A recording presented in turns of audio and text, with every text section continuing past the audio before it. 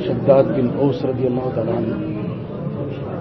He's a Sahabi and he's traveling, and he's a Tabi'i who is his junior who is traveling with him, Hassan bin Atiyah rahmatullah alayhi. In any case, he stopped somewhere.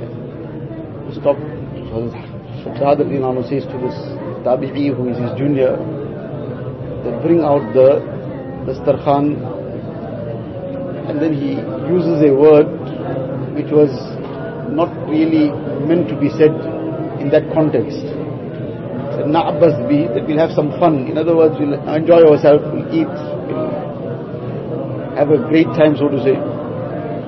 But this was not an appropriate word to use, because it was more something not of his stature. So when he said this, Tabi'i, who is his junior, he's a Sahabi, so he expressed his amazement at this, that you use this word in this manner. This is something which is very strange. He's a Sahabi, he's a senior, this is his junior. As soon as this correction is given to him, he immediately responds and says that my whole life since I became Muslim, the time I accepted Islam, I had kept my tongue in check. I had kept it reined, like a horse is kept, the reins are kept tight, so it's not allowed to say anything out of turn. I had kept my tongue reined in, and nothing escaped this tongue which was incorrect, except this word now. On the one hand, the lesson is that what kind of control he had maintained over his tongue, that in all these years, from the time he had accepted Islam till that moment, not one incorrect statement had escaped his tongue. So, what amount of thinking might have gone into every statement that was made before it was uttered, before something was said. It's not something that just spontaneously happened. There was obviously a lot of thought, a lot of concentration on it, a lot of thinking, mujahada in that. Sometimes a person wants to say something, it's almost on the tip of his tongue, but he's keeping it reined in. No, this is not the right thing to say. It won't happen that all the time the thought will always be to say the right thing. Shaitan will put all kinds of thoughts, and Shaitan will spur a person to say all kinds of things. But now he's keeping the tongue reined in, that don't say this is not the thing to say. So on the one hand, this is a major lesson. But then when this by mistake this one word came out, and now he's being corrected. Corrected by who? By his junior. He's a Sahabi. This is a Tabi'i. He's immediately accepting that correction. He's acknowledging, look, this what I said was wrong. What you are correcting me, this is in place. Your correction is valid. And then he said, look, what I said now, just wipe this out, forget about this, because this was wrong. I shouldn't have said it.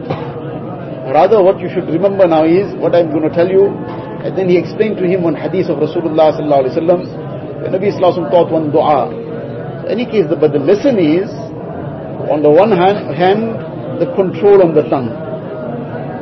So out of all the time that went, one word only, no ghibat, there was no slander of anybody, there was no statement that was meant to just humiliate or degrade someone.